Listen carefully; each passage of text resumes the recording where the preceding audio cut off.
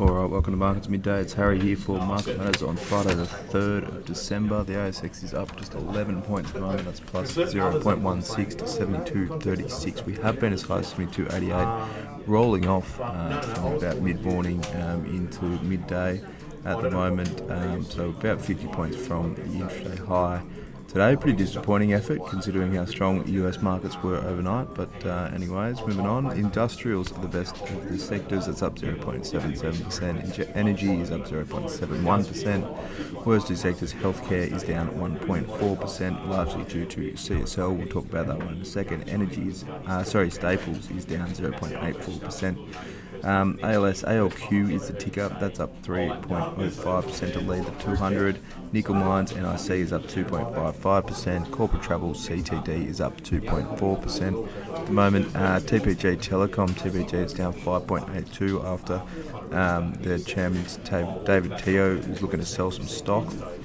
Kogan KGN is down 3.23% and Regis Resources RRL down 3.19%. CSL down 1.88%. Like I said, at the moment, they're looking to potentially buy Swiss-based Vifor Pharma. The talks have been ongoing between the two for a while now. Now a proposal looks just around the corner. Sort of got released in the media yesterday afternoon after market. A couple of people sniffing around that deal there. They're a drug maker, Vifor. They had sales of $2.7 billion last year, the bulk coming from treatments for iron deficiency. It's likely that CSL will need to raise a bit of cash to fund the deal, particularly if there's no scrip component.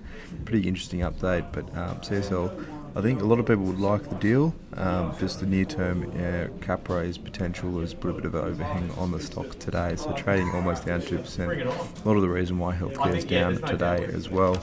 BHP, that's up 1.71%. The board have now approved the collapsing of the dual-listed structure, with the listing to be converted to BHP Group Limited shares over in London. The company put the wheels in motion for this one at the full year results, saying it would cost about $400 to $500 million.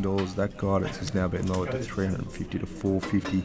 A lot of that coin has to go to stamp duty costs in converting those group shares into limited shares. Shareholders will get a vote on the proposal in the new year, with implementation likely by the end of January. If that vote goes through, they need 75% to approve it, on at least 50% of shareholders to vote on that deal. So a bit more to come there. BHP, there's often been a gap between the shares listed in London and the shares listed in Australia. That gap's closed a fair bit on the back of that announcement.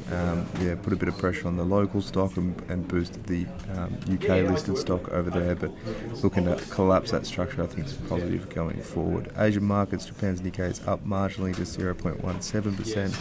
US futures are down, S&P futures down 22 basis points, Nasdaq futures down 33 basis points. In the US tonight, we've got US employment data. Unemployment is expected flat at 4.6%. ISM non-manufacturing PMI is also out tonight, expecting that to fall to 65 from 66.7. But for now, that's all for Markets Midday. Look out for the afternoon report and enjoy your weekend.